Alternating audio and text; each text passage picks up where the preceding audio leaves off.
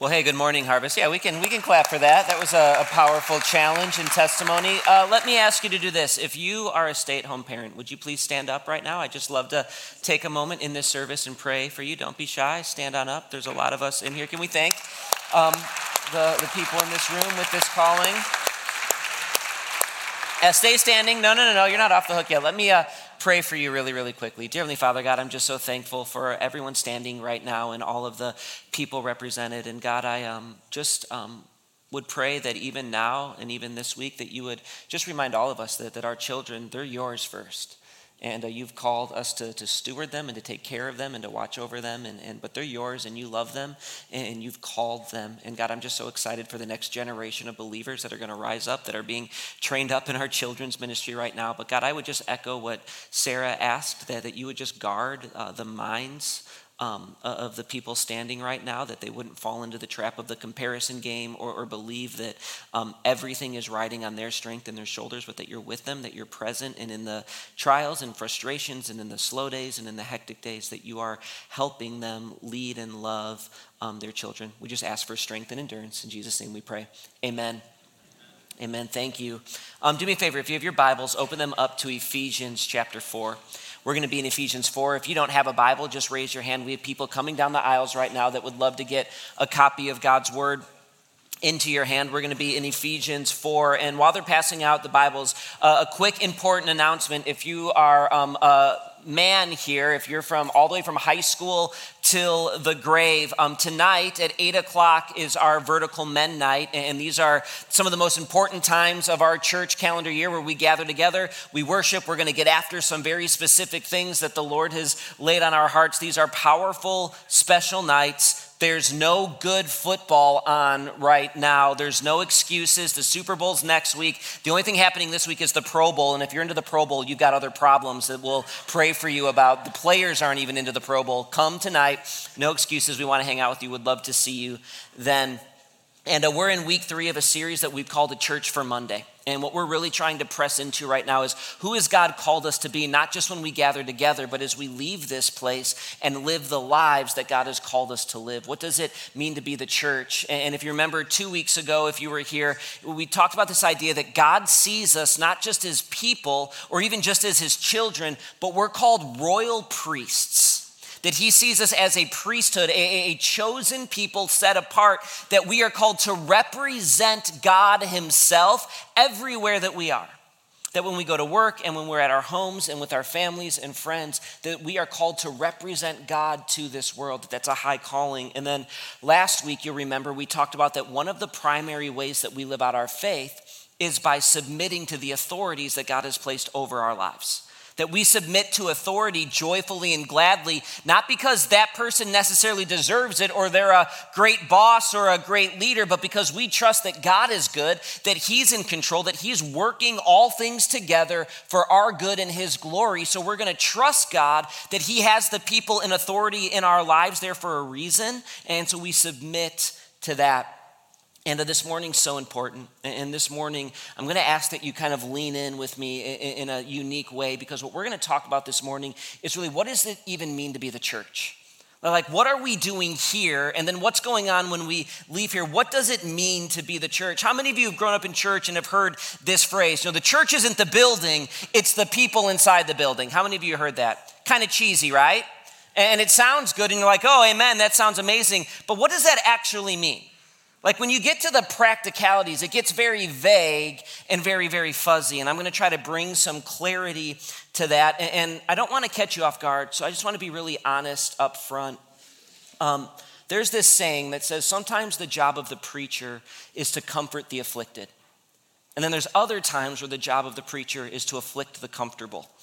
And this morning, it's the latter part of that saying. I'm going to try to challenge you. I'm going to try to make you maybe a little bit uncomfortable. And here's what I'm going to try to do. I'm going to try to change your mind. I believe that a lot of people in this room right now, most likely even you potentially, are thinking wrongly about what it means to be the church and what it means to do ministry. And the big idea is very, very clear. It's this: we need to change how we think about our role in church and in ministry. We need to think or we need to change how we think about our role in church and ministry. And if we are thinking wrong about these things, we're never going to be healthy as a church. So there is a lot riding on the line this morning. So let's jump right in. Ephesians 4, starting at verse 1. Here's what he says. He says, I, therefore, a prisoner for the Lord, urge you to walk in a manner worthy of the calling to which you have been called.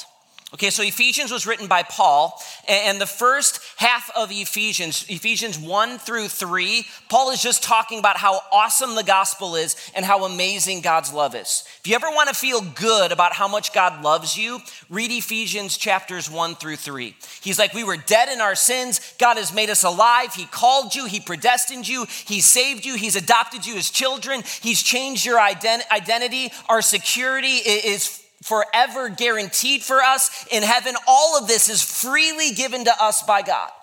That God knows you and loves you and has saved you, has redeemed you, that everything about you is different because God made the first move and saved his people. It's good news, amen? Eric, when he planted Harvest Fremont, he did his first teaching series in Ephesians. He's like, we got to get this right. This is so good. And what happens in Ephesians 4, it's now the turn in the letter. Paul's saying, in light of how amazing God's love is and in light of how awesome the gospel is, what are we called to do? And he says we're called to walk in a manner worthy of the gospel, of the calling to which we have been called. And look what he says in verse 2. He says, with all humility and gentleness and patience, bearing with one another in love, eager to maintain the unity of the Spirit in the bond of peace. All right, so here's the first thing. Paul says of first importance, we are called to one another. He says we're called to walk in a manner worthy of the gospel, and we do that with patience, humility, love, bearing with one another. This is fascinating to me that he starts here. Like, think about it for a second. Who thinks that God cares about our marriages? Raise your hand if you think God cares a lot about our marriages. Isn't it interesting that before he talks about our marriages, before he talks about how we raise our children, before he talks about prayer, before he talks about reading the Bible, before he talks about sexuality, before he talks about how we spend our time and how we spend our money, before he talks about how we conduct ourselves in business, he says we're called to walk in a way that's worthy of the gospel, and it looks by how we interact with one another, that we're called to the family of God. And look at the words he uses: humility, gentleness, patience, bearing with one another in love, and maintaining unity. And these aren't in your notes, but if you're taking notes, you can write these down. I've got two observations about these words. First is that these words imply deep relationship with one another. That in order to bear with one another, to be gentle, to have humility and patience, you have to do life with fellow believers. Like, here's what I mean. If the extent of my relationship with Elias is at, 10:50 or at 10:59 when we're rushing to get into the service, we're in the lobby and I'm like, hey, Elias, what's up? Isn't the weather terrible? And he's like, yeah, the weather's awful. All right, see you next week. And then the next week I say, Elias, and I'm like, man, the weather's awful. He's like, yep, we live in Michigan. That's kind of how it rolls in January. Like, if the only extent of the conversations we have are these 5-second, 10-second small talk conversations as we enter into this place, I'm never going to have the opportunity to be patient or to bear with or to be humble or to show love in a way that's meaningful. These words imply there's deep relationship, that we spend time with one another, that we do life with one another, that we care for one another. And it also, look at this, it also implies that there's tension and friction. It implies that there's tension and there's friction. These words imply that sometimes it's going to be difficult. Like, I think about my son, right? I don't have to be patient with my son when he's obeying and doing what he's supposed to do. I'm called to be patient with my son when he's driving me crazy, when he's running his mouth and he's asked me to play the same game with him 500 times after I've said no 499 times. That's what patience is, right? The bearing one another in love. Doesn't that imply that the person's being a bear, right? That it's going to be messy and it's going to be difficult. And listen, this is really important because I'm worried that some of us have bought into the lie that because God is perfect and because Jesus is perfect, that therefore the church should be perfect as well, and I should be treated perfectly by the family of God. And listen, I've had too many conversations with all of you where it's like, I'm nervous about plugging in and serving because, I've been hurt by the church before. Or man, I love Jesus, but I'm kind of out on the church. They're full of hypocrites. And listen, I'm not trying to downplay or minimize the hurt or pain that you've gone through. And if you're here and you're wounded, we want you to be a place where you can heal. But there's also the reality that when you commit to doing life with imperfect people, there will be times where you're treated imperfectly. Does that make sense? That to do this well means we're signing up to occasionally be hurt. But church, let me remind you, the goal of our life is not to insulate ourselves from pain. The goal of life is not to never be hurt. It's to honor the Lord, to walk in a manner that is worthy of the gospel. And he says this begins by engaging and loving and being patient with and bearing with one another. And Paul's going to expand on how this plays out further. Jump down to verse 11. This is so important. This is where it's going to start to get a little uncomfortable. Here's what he says. He says, and he gave the apostles, the prophets, the evangelists, the shepherds, and the teachers. Look at verse 12. To equip the saints for the work of ministry, for building up of the body of Christ until we all attain the unity of the faith and of the knowledge of the Son of God, to mature manhood, to the measure of the stature of the fullness of Christ. Okay, here's the second thing we see. It's that we are all in full-time ministry. We are all in full-time ministry. Let me show it to you again. Look at verse 11. And he gave the apostles, the prophets, the evangelists, the shepherds, and the teachers to equip the saints for the work of ministry. To equip the saints for the work of ministry. Here's what that means. That means that he's given some people's calling on our lives is to be a pastor or a shepherd or a prophet. And our job is to equip the saints, all of you, to do the work of ministry. That means that you, high schoolers, you're in full-time ministry. You're not just a student. You're not just an athlete. You're in full-time ministry. That means that you are in full-time ministry. It's okay. Someone's just leaving. Don't worry about it. Don't let that be a distraction, hopefully. Stay with me here. This is important. You are in full-time ministry. Tim Fulmer, he's in full-time ministry. Elias is in full-time ministry. I don't think you're tracking with me yet, so do this. Can you just turn to your neighbor and say you're in full-time ministry?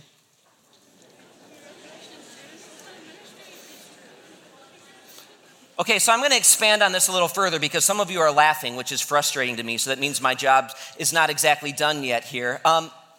Here's one of my pet peeves. I think I have a pet peeve in the way we talk about ministry. And we think that ministry is just for pastors, and it's just for like missionaries maybe who've gone to Europe or to Asia to give their lives to the mission field. And what happens is I'll meet with someone and they'll come up to me, and I have this conversation all the time. In fact, I just had it between services, and they'll come up and they'll be like, hey, Cal, I want to talk with you, and I think God might be calling me to full-time ministry, and I want your advice. And I'll be like, you know what? That's amazing. You're totally called to full-time ministry. I can affirm that in you. And you can tell they're like super pumped. It's like, oh, this is amazing. This is exactly the answer I've been looking for. And I'm like, and you know what? Everyone's called to full-time ministry. And then they roll their eyes at me and they're like, Cal, why you got to be that guy, right? Like, you know what I was saying.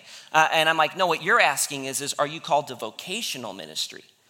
To be a pastor, to have that be your job? All of us are called to full-time ministry. I think about Pastor Craig. I've known Craig for a long time, and Craig did not begin his full-time ministry experience when he came on staff as the family pastor. He was doing full-time ministry as a teacher at Reith's Puffer long before he ever became a pastor.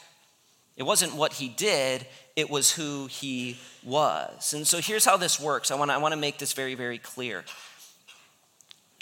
As a pastor of a church, I'm going to stand before the Lord one day. This is really going to happen. And I'm going to give an account of how faithful was I to equip all of you to be faithful to the ministry that God has called you in your homes and in your workplaces and in your families and communities. So I'm going to stand before God and I'm going to be asked the question, did you honor the gospel? Were you faithful to my word? Did you model forgiveness and grace? Did you discipline when you needed to discipline? Were you kind and caring when you needed to be? Did you honor me in how you led this church? I'm going to give an account before the Lord in that, and that's a weight that I carry. But listen, you're going to stand before the Lord, and you're going to give an account. Were you faithful with the ministry that God placed over your life? I want you to feel that weight a little bit because that conversation is happening too. Okay, so let's just get down to it because some of you think, all right, what do you mean I'm in full-time ministry? Like you're saying this, you're putting this weight on me, but I don't know what you're talking about. What is my ministry? Can I make it very easy for you? Your ministry is everywhere you are. Your ministry is everywhere you are. You are called to represent God wherever he has placed you. And I just want to start here. I think some of you get nervous when you hear this, man, I'm called to be in full-time ministry because you're like, does that mean I got to preach sermons or talk in front of people? Like that makes me terrified. And it's not that. Some of you have the gift of evangelism and the gift of teaching, and that might be for you. But what it means to be in ministry is that wherever we are, we represent God and we represent the reality that our hope and trust is firmly placed in God. And we are called to represent his love, his grace, his mercy, and to live out the gospel with everyone we come in contact with. That we are on mission to show how great our God is and that our lives are dedicated to him first. And this starts at home. Men, we've told you this before, you're the pastor of your home. That God has given you the responsibility to shepherd your children's hearts. That you need to be engaged with what's going on in their life. You need to be speaking truth over them. You need to be raising them up as young men and women who would just have seen Jesus and seen God's love for them because you showed that to them in how you led the family. That our children should not be confused at all about how much their heavenly Father loves them and cares for them and is patient with them and is kind with them because their earthly father modeled that so well for them. And if you think that your responsibility is just shipping them off to youth group for an hour and a half a week and that's going to fix everything and solve everything, you're fooling yourself. It's a great resource. And I love what our youth ministry is doing. But you've been called to be in full-time ministry over your family. You've been called to shepherd your wife's heart and to model God's love and pursuit and forgiveness and kindness and gentleness in how you treat your spouse. I think about the video we just watched with Sarah. She gets my ministry is to love on these kids and to show them Jesus. And that process is painstaking and it's slow, but I get to model that my hope is in Jesus. So their hope needs to be in Jesus. And I get to rejoice in their victories and I get to love them in their weaknesses. And then when we go to work or school or we're with family, friends, in community, we live as representatives. So what that means very practically, I'm going to talk to you young people. When you're in school, the people you go to school with are like, man, the reason I'm trying to get good grades is I want a good job or I don't want my parents to kill me. But man, when Mia's in school, she's getting good grades because she wants to honor the Lord. And her attitude's great and she helps others and she's just kind and she's gentle and she's living in a way that's different because her motivations are different than mine. That when Sam is doing weird science genetic tests and dealing with bacteria and is working in the lab, that how he interacts with his employees, how he submits to his authority, his attitude, and what he says, it should be very, very clear that his motivation in work is to do a great job and to do the best of his abilities because he's honoring the Lord with his work.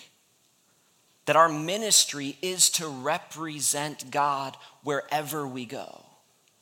And here's what's amazing. When we get this, I begin to understand that everything in my life has eternal significance. Like, here's the cool thing. When I get that I'm in full-time ministry wherever I go, there's never a moment that needs to be boring. Because even if it's a slow day at the office, I can be thinking to myself, who can I show love to?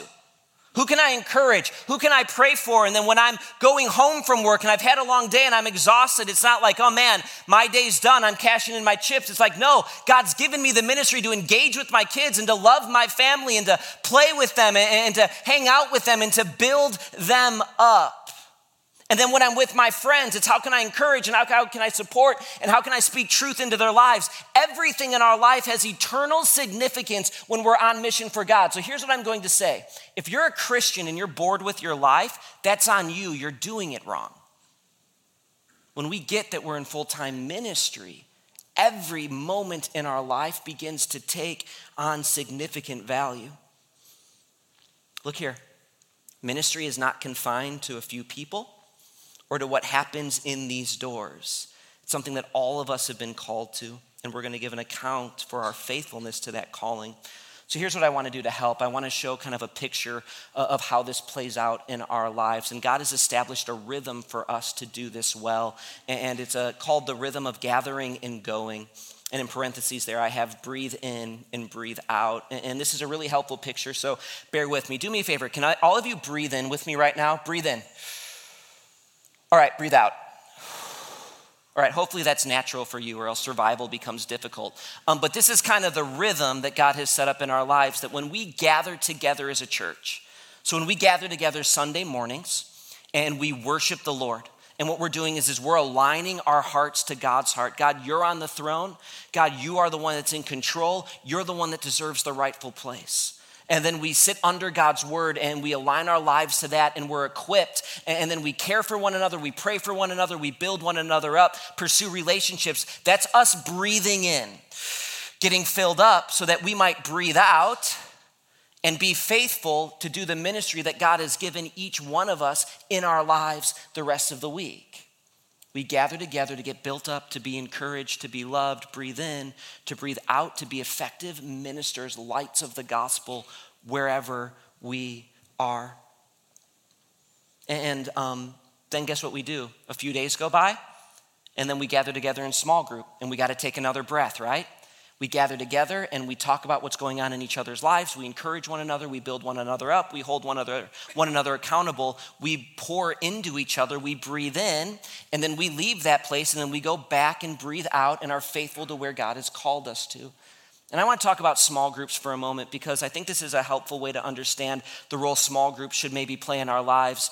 Every Wednesday morning, at 9 o'clock, there's a meeting in my office, and it's our MLT staff meeting. So I meet with all of the leaders of the various ministries in our church. Marty's there, he oversees family care and small groups. Taylor's there, he oversees worship and students. Chris is there, he oversees discipleship. Who am I missing? Janelle's there, she oversees children's. She runs our calendar. Jody's there, she oversees all of our HR and finance stuff. Ryan's there, he oversees content and men's ministry. My dad's there because he says he needs to be there for some reason. No, I'm just kidding. He's there because of just the role that he takes in teaching and preaching and the value that he has. But we all gather together, and here's what we do. We talk about, all right, where are things at our church? What's going on in your ministry? Everyone gives a report. Where do you need help? How can we support you? Is there anything in conflict with one another? Is there anything that we need to change? We all kind of help each other, surround each other. Where do we need to press in, build one another up? And then Marty's released to go lead the small group ministry. And Taylor's released to go lead the student ministry. And Taylor doesn't have to think about the small groups because that's what Marty's been called to be faithful to. So, and I think this is a picture of small group. We gather together and it's like a brother and sister of Christ staff meeting. How are things going in your life? Where are you struggling? Where can we pray for you? Where can we help you? Are you being faithful to the ministry that God has called you to? We're going to build one another up so that we might go out and be faithful to what God has called us all to individually. We breathe in and we breathe out. And what I love about this picture is you need both to survive. Like if you only ever breathe out, it's not going to be long before you get weak and start to suffocate. That we can't do this on our own, that we need to gather together to breathe in, to be built up. That's why the writer in Hebrews 10 says this, let us consider how to stir one another up to love and good works, not neglecting to meet together is the habit of some, but encouraging one another, and all of the more as you see the day drawing near. See what he's saying? He's saying, listen, some of us are neglecting gathering together. But we need it. We need to encourage one another. We need to build one another up and stir up one another to love and good works. And listen, we live in a very individualistic society and culture. And there's this growing movement within Christians where they're like, I don't know if I need to go to church anymore. Like I've got the internet and I can listen to great messages like all the time. I've got podcasts, I can listen to worship music, and maybe I can have my relationship with Jesus without coming to a crowded, smelly room once a week and giving up 2 hours of my life. Maybe I can do my own thing. And what this would say is listen, you and a journal and the internet is not enough for you to be a successful follower of Christ. We're called to walk in a manner worthy of the gospel, and that begins with engaging with the family of Christ, with loving one another, building one another up, right? You can't only breathe out, but here's the other thing too. You can't only breathe in. Like, do me a favor, just try to only breathe in for a couple seconds, never breathing out. Can you try that? It gets uncomfortable really quick, right? Well, like if you only ever breathe in, guess what happens? You become bloated, puffed up, and gassy, and that's not pleasant or healthy, is it, right? And listen, this is a danger for you and for our church. That it's easy to come with the mentality that no, it's only the pastors that do ministry. And all I want to do is I want to be ministered to, but I only want to ever breathe in, but never have any intention to breathe out. So I'm going to come to church once a week, and listen, the music better be the type of music that I like, and I better be into it this week. And Cal, you better be funny, and you better entertain me, and you better make me laugh so I'm not bored. And then my small group, they better care for me and minister to me and make sure I'm doing well. They better love me perfectly, but I have no intention of ever pouring my life out, breathing out, and being faithful to represent God where he's called me to be. And listen, I'm just going to talk straight right now. And I can speak for our elders and for our pastors. We have not given our life to this ministry to raise up a bunch of puffed up, bloated Christians. We want to make disciples. And God has established a rhythm in the life of disciples where we gladly gather together because we need to build one another up, to encourage one another, because life is hard and can be exhausting. And we're all out then breathing out, serving the Lord, representing Christ, being a light wherever he's called us to be. Look at verse 14.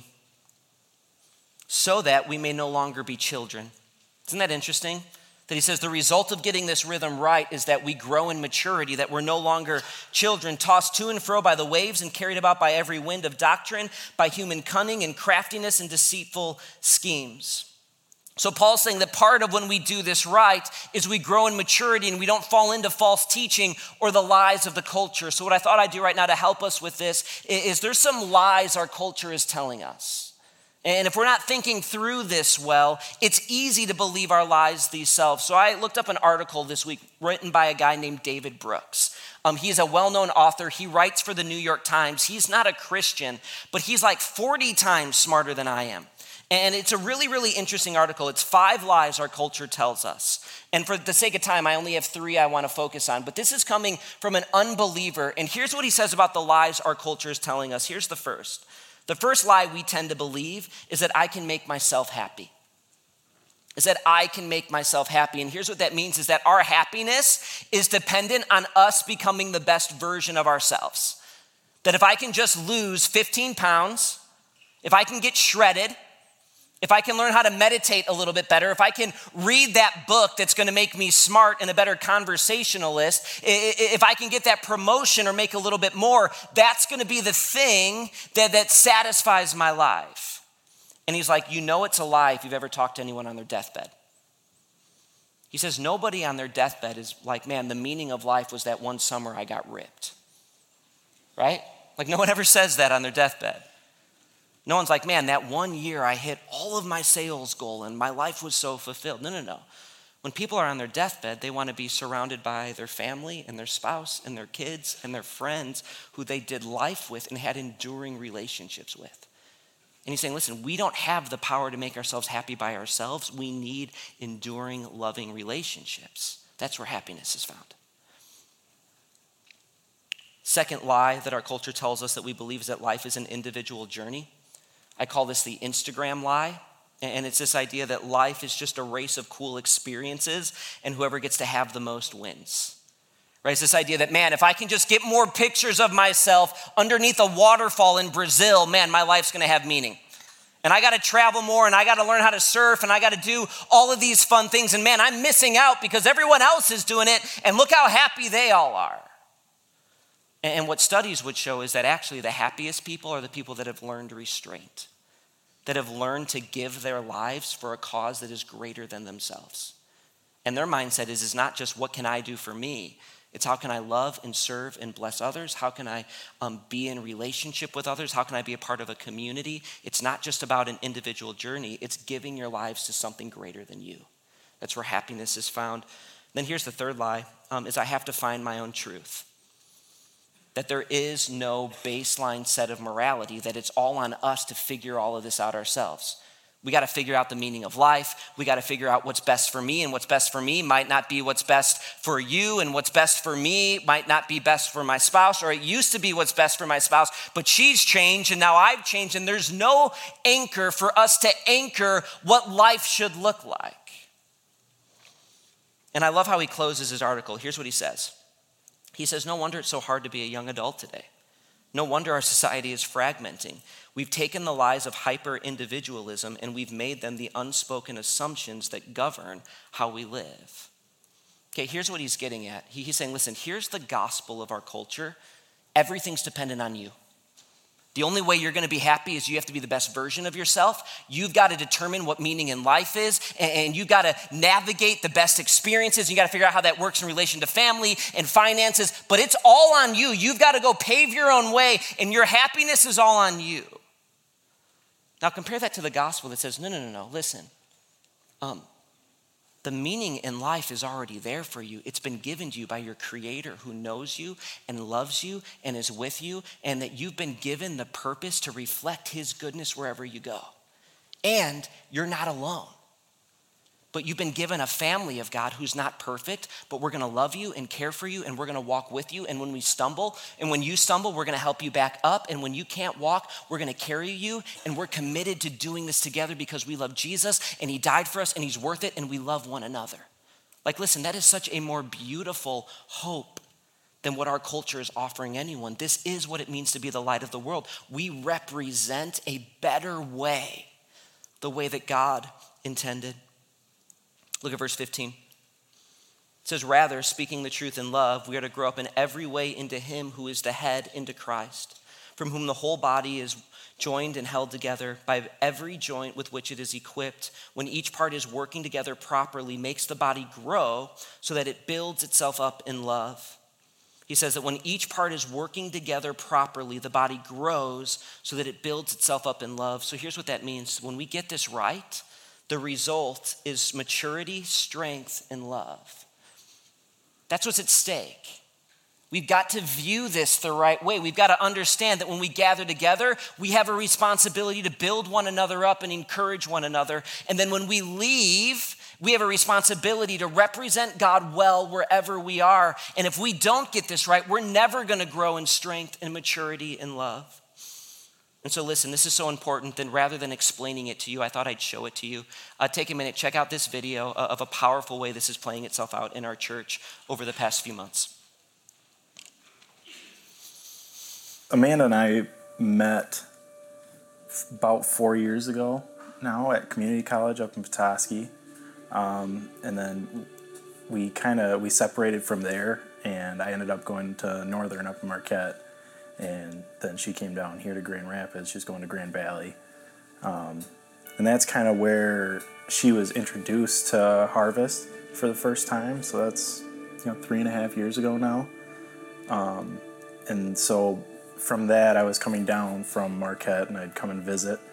And then, that's kind of how I got introduced to Harvest. So we realized that, I think God needs to be the center of our relationships, and we're getting married in June. And we came to the conclusion that both of our parents aren't both divorced, and we decided that this is the route we want to go, and we need to have God at the center of our lives. I said, okay, well, we'll start going to church more, and she said, well, there's small groups there, and I said, I was a little nervous, but I was like, yeah, we can do that. I'm committed to this, and let's sign up for a small group.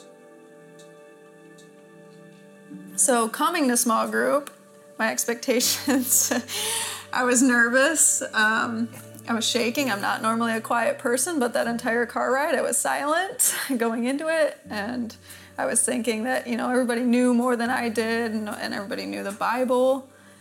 And I was like, I know nothing. And I was like, I don't know where everybody else is at. I'm scared. I don't know what to expect. And I think Aaron was in the same boat as far as expectations. And when we got there, it was such a relief. We were embraced with so much love. It was absolutely incredible. And I think within the first 1 or 2 sessions, they were talking about their sins, and I was blown away by that. I could not believe that anybody would ever talk about that kind of stuff, because that never happened. You know, I didn't grow up in a church home. You know, we didn't have that kind of aspect. I've been to church, but again, it wasn't consistent ever. And so having that be talked about was a relief. It was such a relief to have that. I kind of grew up in growing up in a Catholic home too. It's like everything in my family, if there was sin, like it's swept under the rug and you don't talk about it. And so I've never had a place to talk about what was going on in my life. Just really dove in deep early. We had really good relationships, really good conversations early out. People were opening up right away, which was a huge benefit just of their sin bends, where they were at, if they were struggling in their marriage, addictions they may have had. It was just that second week after the initial introduction, they were just diving in. So we were going through a small group for the first week or two, and I think it was the second week that we were here, and we were feeling good about it already because we had a place that everybody was being open, and we didn't really have much to say the first couple weeks, but then we were just in mid-conversation, and one of our other members of the group, he asked me, he says, just to kind of get a picture, he was like, are you saved, or do you know if you're saved? And I said, I have no idea. I don't know what it means to be saved. I don't know where I'm at in my life. And that night, Amanda and I kind of talked some more after group, and we were just trying to figure out what our next step is and where we need to be saved, or if we could be saved. And I think a couple days later, that prompted you to the questions. Well, they had asked Trisha. Yeah, they asked if, where our hearts are at. It kind of took me by surprise. I was like, well, I don't know. I think in healthy-wise, my heart's fine, But as far as Christ, I didn't really think of it like that. And so on our car ride home, it was like well, where are we? We had all these questions. We wanted to know Christ, and we just didn't know, how that prompted us to be We didn't know saved. where to start. We didn't. We were like... So then I was like, let's sleep on it. Let's talk about this and let's sleep on it. And, within the next couple of days, I was like, I just have so many questions. Like, how am I supposed to know if I'm saved when I don't have any of these questions answered? How does that? So we met up with Trisha and Cody and had dinner with them. I actually got a text from Amanda after group one night, and she was like, hey, Aaron and I just have so many questions. Can we just meet up and talk? And I'm like, okay, kind of nervous because you don't know what questions are going to come up, but really excited too. So we're like, okay, yeah. So then we met up with them a couple days later at Pepino's. And I told Aaron on our way there that I was like, we should get a list of questions, to write down so we don't forget any. And we didn't do that because he's like, don't do that to them. It wouldn't have mattered. We were getting more questions coming to us than we could ask them. I mean, they would answer a question and we would have 3 more. I mean, it was one of the best conversations, I think, to date still that I've had just with another couple, and just figuring out what it meant to be saved and what it meant to be a follower of Jesus Christ. And they kind of took us through Romans Road. Mm-hmm. And that was the first time I've been able to ask somebody a question and they've been able to say, okay, here's scripture, this is what's going on in your life. And it was amazing. And we're just going over, and they were just bombarding us with question after question, which was really exciting. And it was like, okay, let's slow down and then let's just go over Romans Road. And so we'd start a verse, and then they'd interrupt, be like, blah, blah, blah, we have another question. And we're like, okay, but let's just go through this first, and like really walking through with them and just being really excited in that moment, just because we saw God doing great things through them, and just the fire they had of like wanting to know more, and we're just so hungry for the word, which was really cool. So yeah, then after that dinner, or during that dinner towards the end, I asked them, and I'm like, do you want to pray tonight and, accept Christ and just give yourself to him? And they're like, not yet. I was like, okay. Okay. They asked us if we wanted to be saved, and we're like, no, not yet. We still need to ponder this for a little bit and be sure that this is, of course that's what we wanted, but at the same time we're like, it can't be that easy. There's no way in the world that being saved is this easy.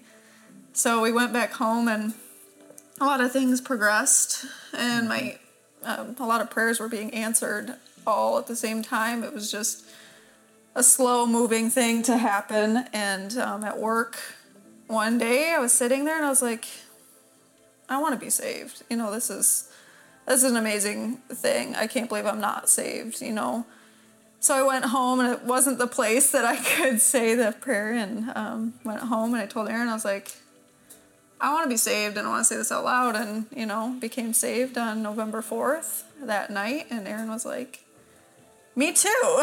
So together we became saved and living for Jesus. And that Thursday, I was on a Tuesday, and that Thursday I texted Trisha, and I told her, and she's like super excited for us to see that progression. And Thursday they asked, is there any celebrations that you guys could say? And they all were looking at me and Aaron, and they're like, and I was like, yeah. So we became followers of Jesus, and they welcomed us into the family, basically. It was kind of a cool experience to feel that warmth and love. The most exciting thing about it, it was like, I could feel it, like my heart had changed just in the last 2 months of being in small group. But my heart has changed, and it's like that day, I've never seen somebody so excited. They seemed more excited about us being saved than we were. Yeah, they were. It was an incredible experience, just coming into group and everybody was cheering, like we accepted Christ, and they were happy for us, genuinely happy. Which was a good feeling. It was a really good feeling to have so much support and love from each and every single one of them helping us through this journey. They give us scripture and what to read and what to start with. The Bible is a scary thing if you don't know it, and so and they gave us chapters to read, and we've been doing what we needed to do, and we have a lot to learn. But as far as our small group leaders and our family, basically, they've helped us so much. It's been amazing. Mm-hmm.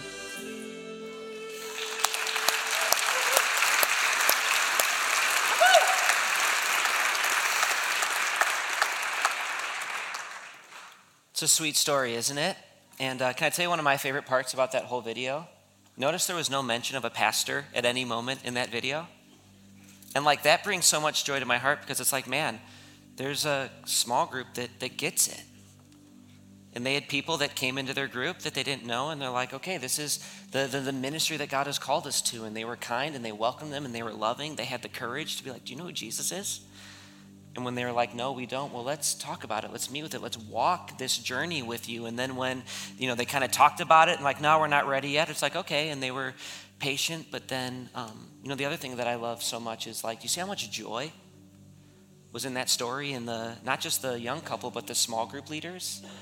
And it's like, man, you want your life to have joy. You want your life to have meaning. Buy into the reality that all of us have been called to represent God wherever we go. Take that seriously, and God promises he's going to reward that with joy, and you're going to be at the front lines of watching God change lives, and there's nothing better than that. It's what God wants for your life. And I was thinking yesterday, we're called to be the hope of the world. Like Jesus says that the church is the hope of the world. And what I was thinking is listen, let's just talk our community for a second. if the hope of the Tri-Cities is just on the shoulders of a few pastors in a few churches, or if the hope of our community is only right now when we gather together or other churches gather together, that hope is pretty limited, right? But when we get this reality that all of us have been called to represent God, that we're all in full-time ministry, then we come here, we build one another up so that we can go out, and now the hope of the world has infiltrated every area of our community. And that's something to be excited about. That's something to give our lives to. Amen? All right, let's pray. Dear Heavenly Father, God, I'm just thankful for this morning. I'm thankful for all that you're doing in the hearts of the people here. God, I just sense that you're working in a way that's powerful right now. And so, God, I'm thankful for your word. I'm thankful for the challenge. God, I'm just praying right now that even your spirit might be changing hearts and minds and how they view church and how they view ministry. God, I just pray that we would embrace this calling, that you would encourage us, that you would be with us, that you would keep your promises to us, that you're near us and you're empowering and you're helping. God, we need you. We need this family. We love you. Thank you for all you're doing. It's in your son's name we pray. Amen.